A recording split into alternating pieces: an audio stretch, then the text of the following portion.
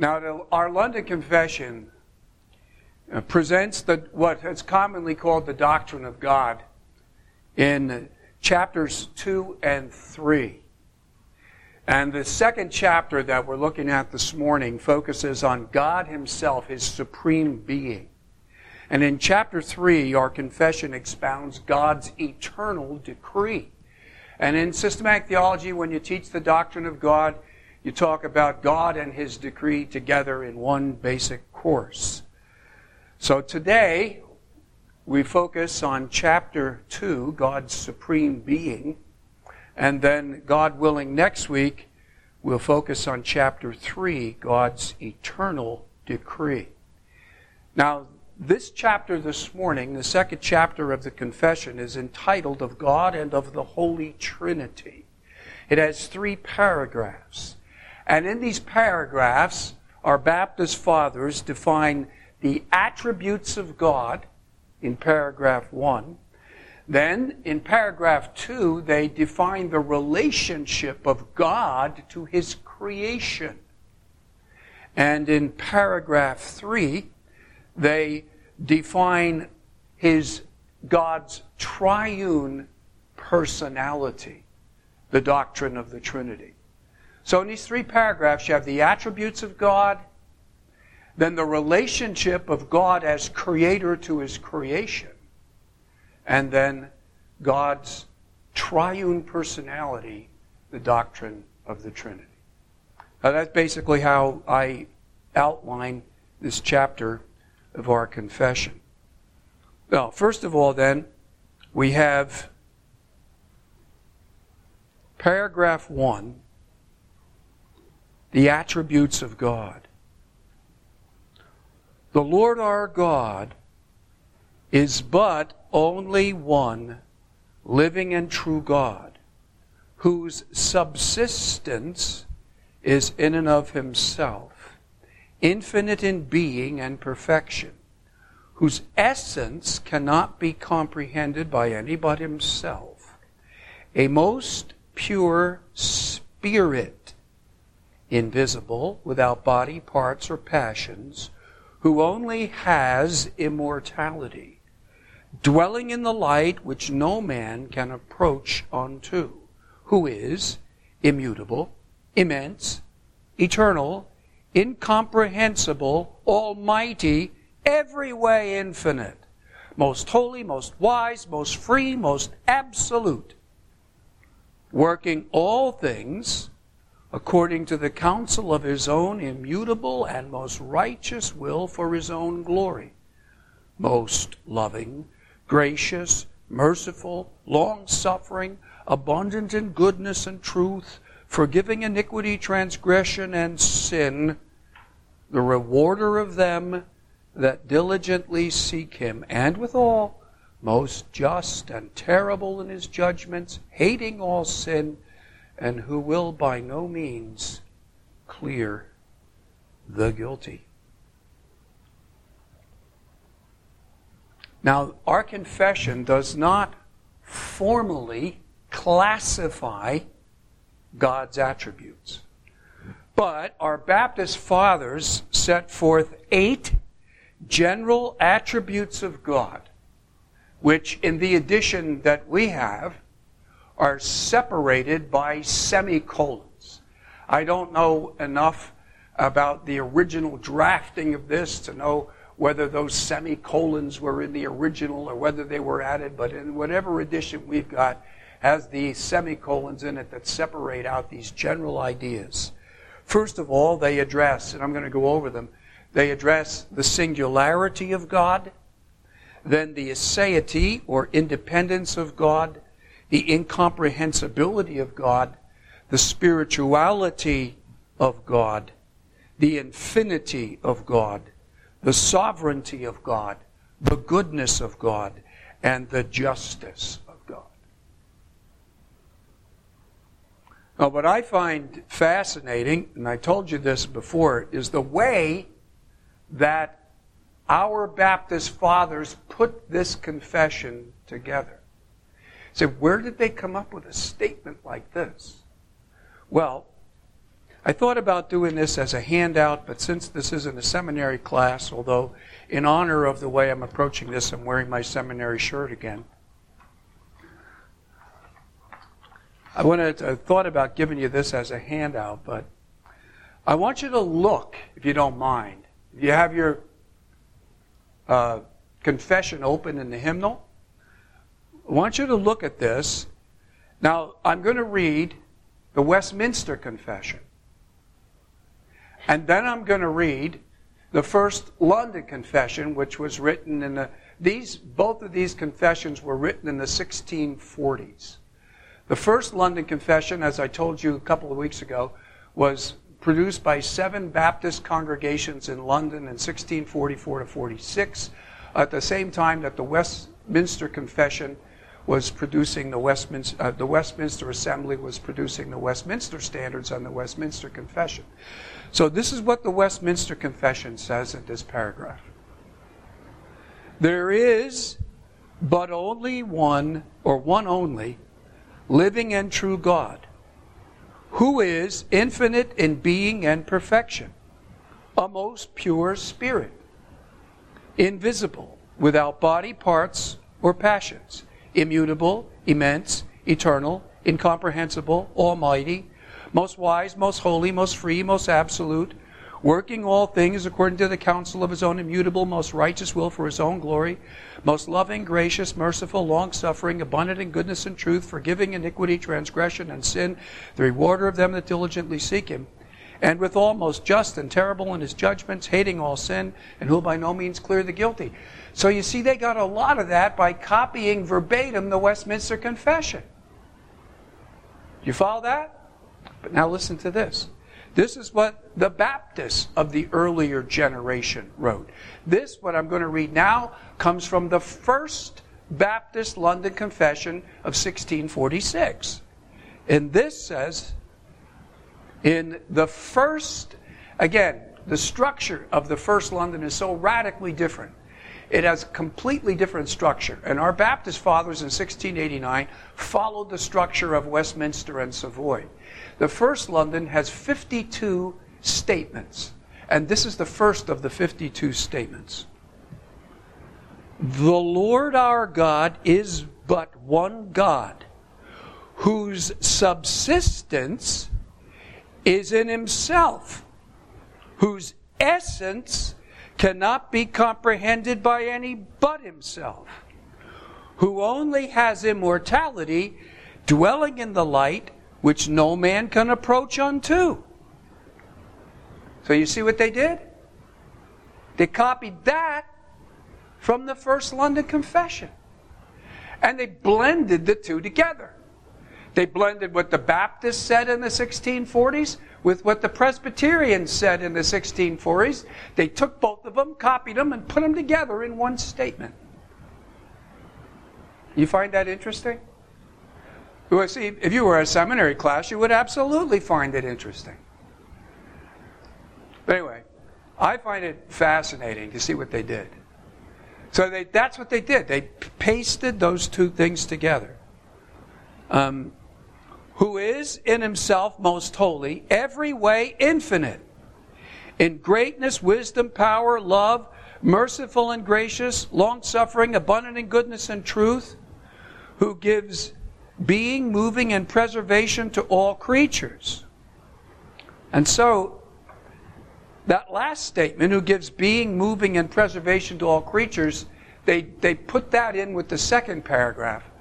But the point is, they took these two sources and combined them in one confessional statement. Our Baptist fathers were expressing their unity, both in this method. They expressed their unity with the Presbyterians and Congregationalists of 1658, John Owen and the Independents, and also with the earlier generation of Baptists. They took what the Baptists said and what John Owen and the Presbyterians said, and they combined them into one statement of a confession. Now, sometimes when you do something like that, it's a little bit disjointed. But this seems to have fit together quite well. First of all, using this method, they define... there's another thing. One other thing. They have 16 reference points of scriptural support. Now, if I were to try to go through all that, we'd be here all morning doing nothing other than proving everything in the confession. We wouldn't get past the first paragraph. But there wasn't room, I guess, is the reason. I regret how limited we were in space. I'm talking about print space, a number of pages. When we redid the Trinity hymnal in the 1990s, when we did that, we were extremely limited on space. And because we were so limited on space, we didn't have the room in the publication to put the scripture references and support in there. And I regret that, because our confession is not inspired. And our Baptist fathers and the Presbyterians before them had the same method. They paused in this paragraph 16 times in order to support everything they said from Scripture. And when they published that, they had 16 different points of reference to Scripture to support their doctrine. I do have a copy of the confession with those 16 points of reference. And again, if this were a seminary class, we'd be going through all 16 of them, you understand? And trying to explain why they thought this text was relevant to prove that point. That's another very interesting study in and of itself. But it's a different day, different race, different study, too detailed. But there's only one God. 1 Corinthians 8:4 and 6 is the passage that they use to support the singularity of God. The Lord our God is one only living and true God. There are not many gods. There is only one supreme being. And He is the Lord our God. Then they say, whose subsistence is in and of Himself. To support this, they appeal to the book of Jeremiah. And again,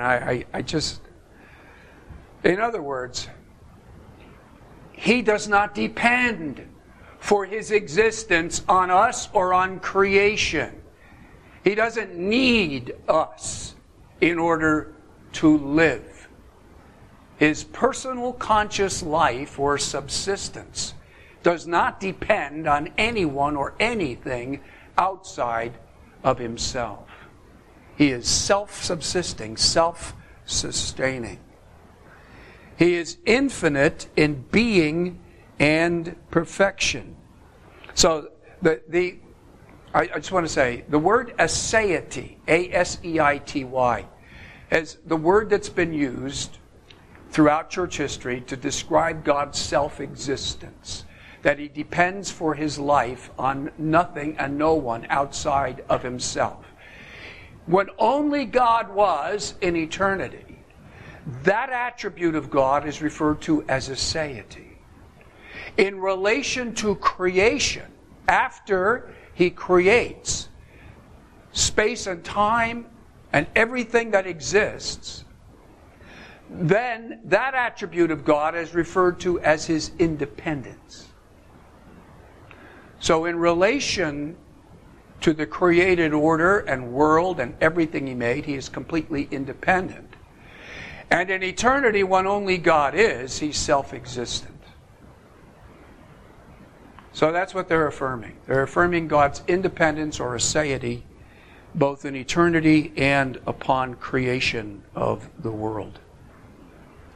The next thing that they affirm is His incomprehensibility, whose essence cannot be comprehended by any but Himself. His incomprehensibility. You can understand God truly, but you can never understand God completely. You can only understand God as God reveals Himself to us. That's the point of His incomprehensibility. He is, they say, a most pure spirit. Now it's interesting. Let's see. You see which one it is. I don't remember off the top of my head. A most pure spirit. The Westminster Confession uses a small s, spirit.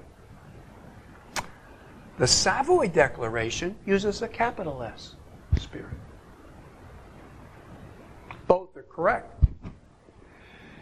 When it says that when our confession uses a small s, what it's affirming is that He is a spiritual being. When the Savoy uses a capital S, it features that He is a unique spiritual being, and there is no other spiritual being that is the supreme spiritual being. So He is a spiritual being, and He is the supreme, one and only supreme spiritual being. He is a most pure spirit. And then the confession opens up His spirituality. It defines the features or characteristics of the spirituality of God. He is a most pure spirit, invisible. He is a most pure spirit without body, parts, or passions. He is a most pure spirit who only has immortality. He is a most pure spirit dwelling in light which no man can approach unto. He is a most pure spirit, the spirituality of God. They appeal to 1 Timothy, and they appeal to the passage in the Old Testament in Deuteronomy that says you saw no form. He is a most pure spirit in the fact that He does not have a material body. He does not have parts. He does not have passions. Passions refer to either carnal feelings or bodily sufferings or bodily appetites. It should not be interpreted to mean that God does not feel, or that He doesn't have affections, that He doesn't feel love, that He doesn't feel hate, that He doesn't feel joy, that He doesn't feel being grieved, that He doesn't feel anger, that He doesn't feel good pleasure. That's not what this is saying. Saying that He's a spiritual being and that He doesn't have the bodily aspects of human feeling. Human emotion has both bodily and soulish aspects. Somatic and psychic. That which is related to the body and that which is related to the soul. A human emotion involves both your body and your soul.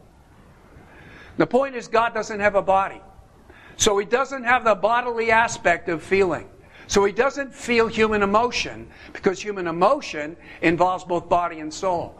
But He does have genuine feeling, divine affection. He truly feels love and hate and anger and pleasure and joy and grief. But He doesn't have a body, because He's a spiritual being. He that made the heart, will He not feel? So when it says without body, parts, and passions, it means that He doesn't have passions and parts and a body. It doesn't mean that He doesn't have a heart and that He doesn't feel. Doesn't mean that. And even if it did mean that, it would be wrong. But I don't think that's what it means.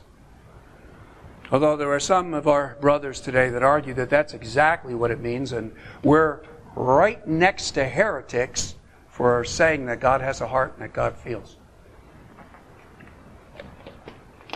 But anyway, He's a spiritual being, and He doesn't have a body or the bodily aspects of human emotion or human sufferings or human appetites or sinful emotions. None of those things. because he's a spiritual being. And it says that he dwells in light unapproachable. He is invisible, and yet he dwells in light unapproachable. When he creates the world, he robes or clothes his special presence with light so bright that it would be lethal for a mortal to behold him.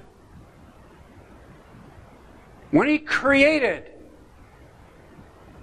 his own special presence, robed in blinding light, lethal light that no man can approach unto. So that's all part of the spirituality of God. Next, the infinity of God, who is immutable, immense, eternal, incomprehensible, almighty, every way infinite, most holy, most wise, most free, most absolute. And they have a good number of texts to support the infinity of God. The infinity of God in relation to space, what's called his immensity and omnipresence. That he fills all space and he's present with his whole being at every point in space. The infinity of God with reference to time, that he is eternal and ever present with his whole being at every moment of time, and specially present at some moments of time and some points of space. That he is incomprehensible, that he is almighty, that he is able to do whatever he wants or wills to do simply by willing it, so that nothing is too hard for him and nothing can restrain him. And again, they have passages to support every aspect of his infinity. That he's not limited by space and time. That creatures cannot limit what he can do. He can do whatever he wants to do, simply by willing it or speaking it, and it happens. Let all the world stand in awe of him, because he spoke and it was done. He commanded and it stood fast. He said, "Let light be," and light was. He spoke into being everything that is. It's amazing, isn't it? The sovereignty of God, who works all things after the counsel of his own immutable, most righteous will for his own glory. Again, they appeal to the Word of God in Ephesians chapter 1, other passages that indicate that God not only brought the world into being by his almighty power, but that God runs the world and preserves the world according to his own immutable purpose and sovereign will.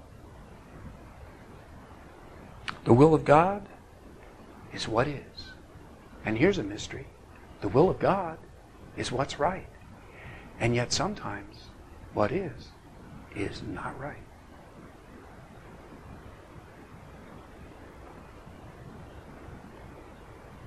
The goodness of God, most loving, gracious, merciful, long-suffering, abundant in goodness and truth or faithfulness, forgiving iniquity, transgression, and sin.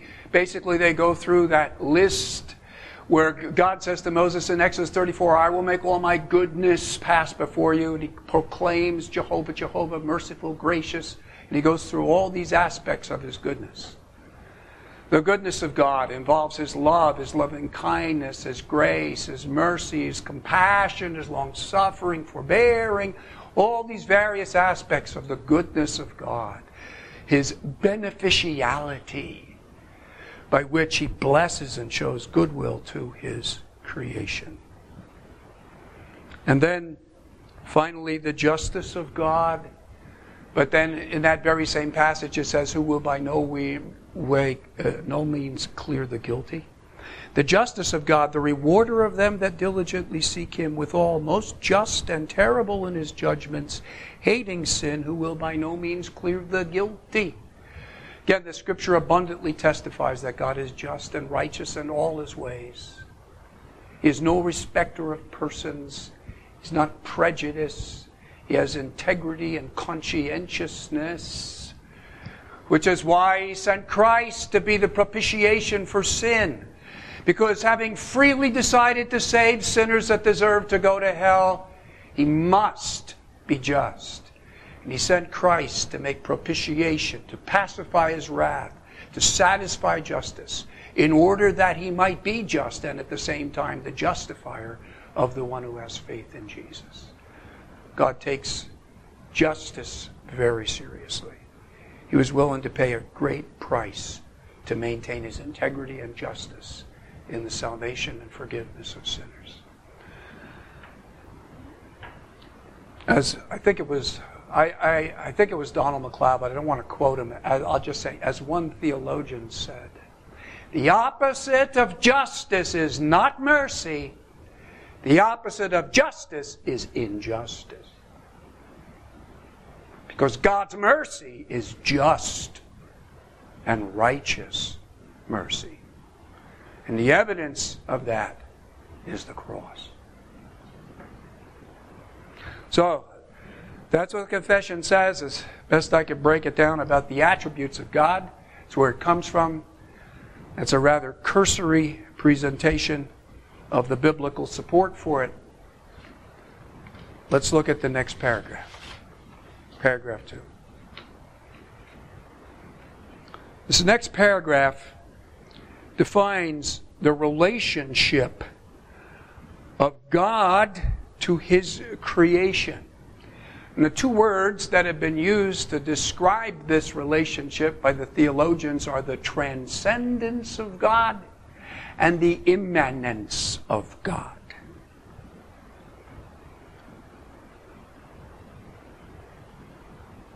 And first of all, his independence or transcendence. God, having all life, glory, goodness, blessedness in and of himself, is alone in and unto himself all sufficient, not standing in need of any creature which he has made, nor deriving any glory from them, but only manifesting his own glory in, by, unto, and upon them. That he has life in himself, that he does not depend upon his creatures for anything. So it's speaking about his independence or transcendence. But then they go on to describe his immanence. His immanence. First of all, he is the source and sovereign giver of life, breath, and everything to his creatures.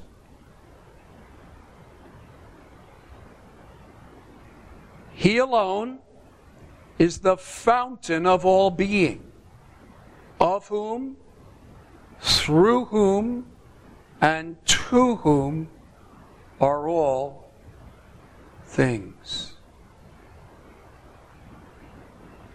And he is most sovereign.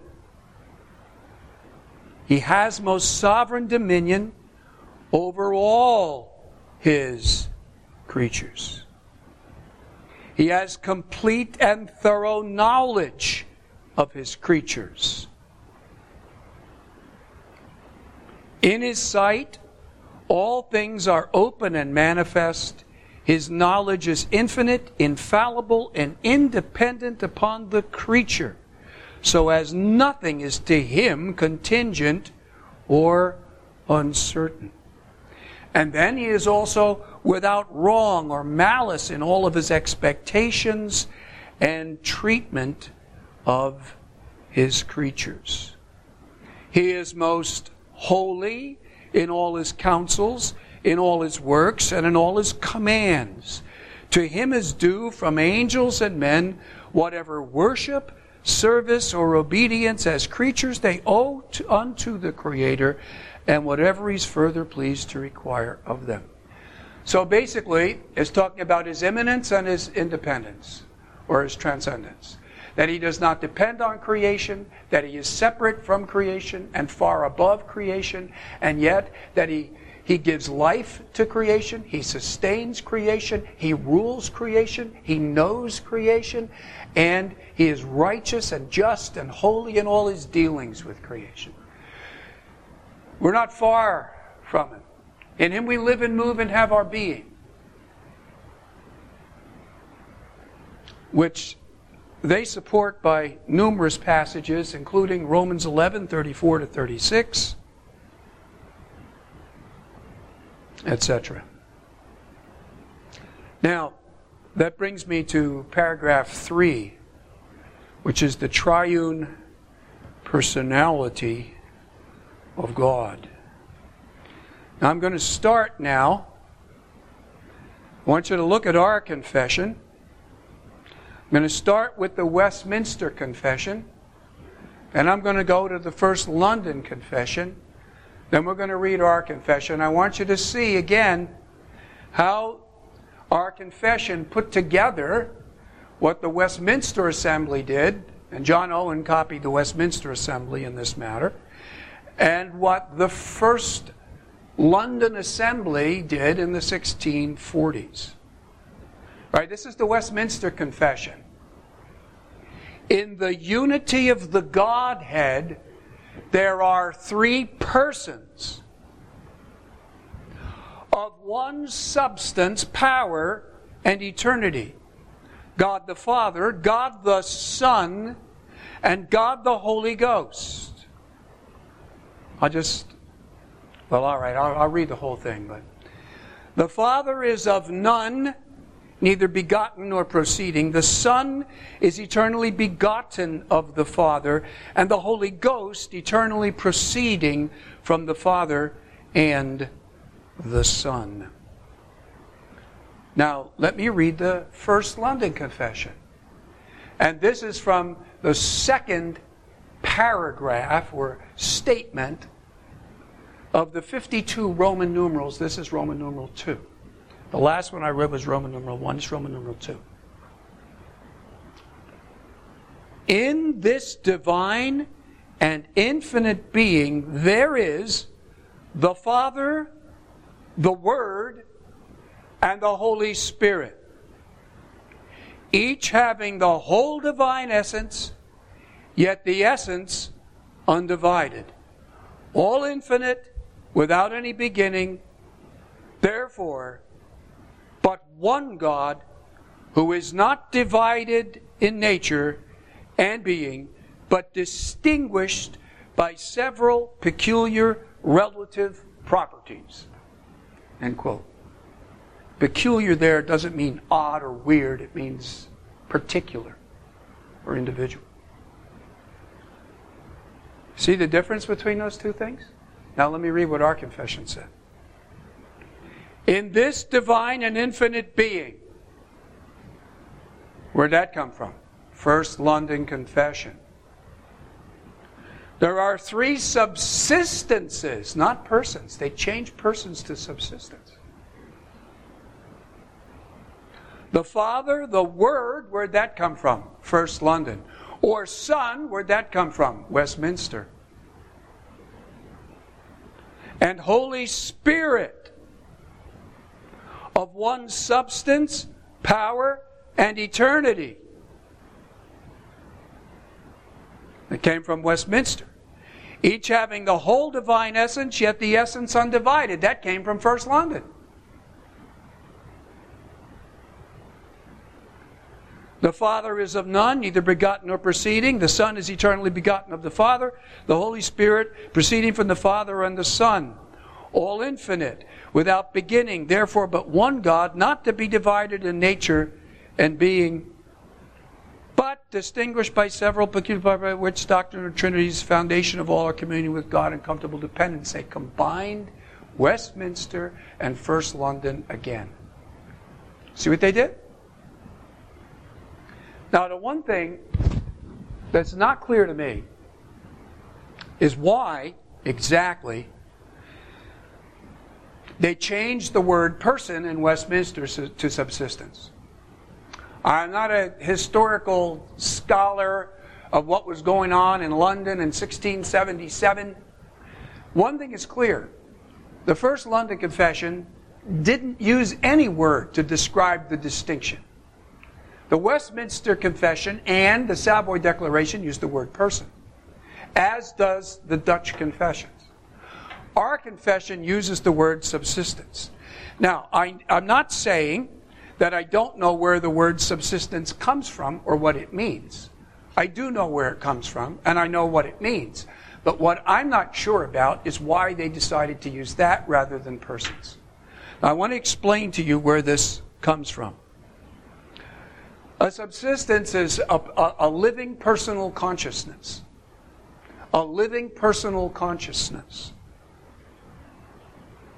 And the three persons or subsistences of the Trinity are living personal consciousness.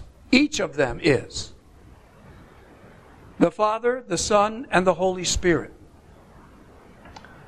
The English word, subsistence, comes from the Latin subsistantia, which is a translation of the Greek hypostasis. The English word person is a letter-for-letter equivalent of the Latin persona, which is a translation of the Greek prosopon. The scripture, written in Greek, uses both hypostasis and prosopon. Persona, hypostasis, subsistantia in Latin, prosopon, persona in Latin. The Bible uses both of those words to describe the distinctness of the persons or subsistences of the Trinity. Confused yet? So, and the early church creeds use both. They use both hypostasis and prosopon to describe that distinctness of the three. The threeness uses both of those words. So why they decided to use the one based on hypostasis and not the one based on prosopon, I don't know. But it's not that they've departed from orthodoxy. Both of those are legitimate aspects of the biblical revelation of the threeness of the Trinity. There are three persons or subsistences. Person and subsistence are not English words. They're letter-for-letter equivalents of Latin words, which are translation of the inspired Greek words that describe the threeness of the Trinity. Am I making it clear to you? Trying my best. Now, why they went for one and not the other, that I can't explain. But they didn't depart from orthodoxy or from the historical confession of the Trinity by doing that. There are three persons or subsistences. You understand why they said Word or Son, because the second person is described by the First London Confession as God the Word, and by the Westminster Confession as God the Son. So that person is both God the Word and God the Son. And so they put both there in order to express their unity both with the Baptists and the Presbyterians and Congregationalists. The Father, the Son, or the Word, and the Holy Spirit. They're one in substance, power, and eternity. They're all eternal subsistences or persons. They always were. There always was the Father, Son, and the Holy Spirit. There never was without the Father, without the Son, without the Holy Spirit.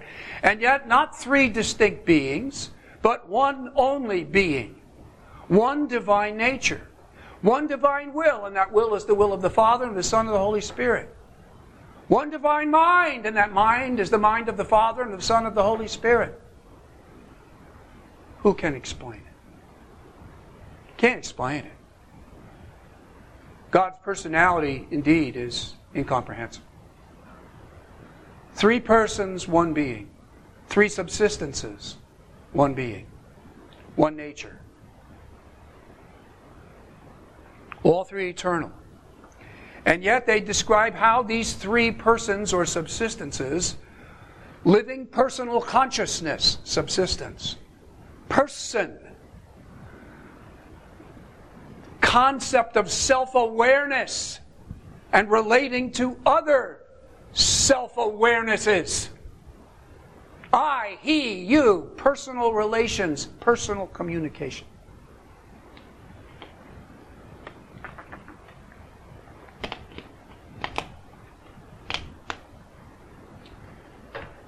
Even though there are three distinct living consciousnesses, personal consciousnesses, they have what is called peculiar, not odd, but unique,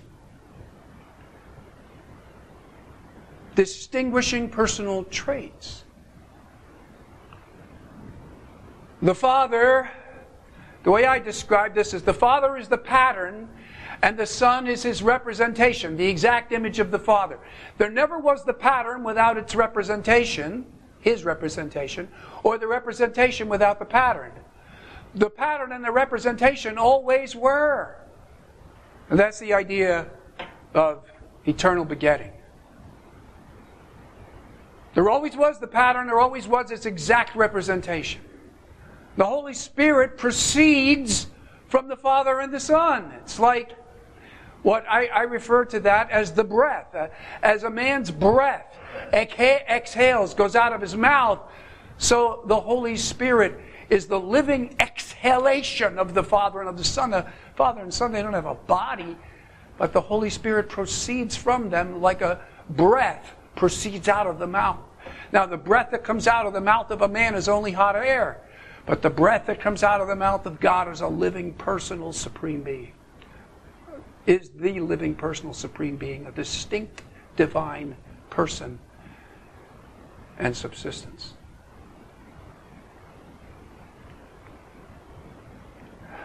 So He created man to be a picture of Himself. What goes out of your mouth? Your words. Your breath.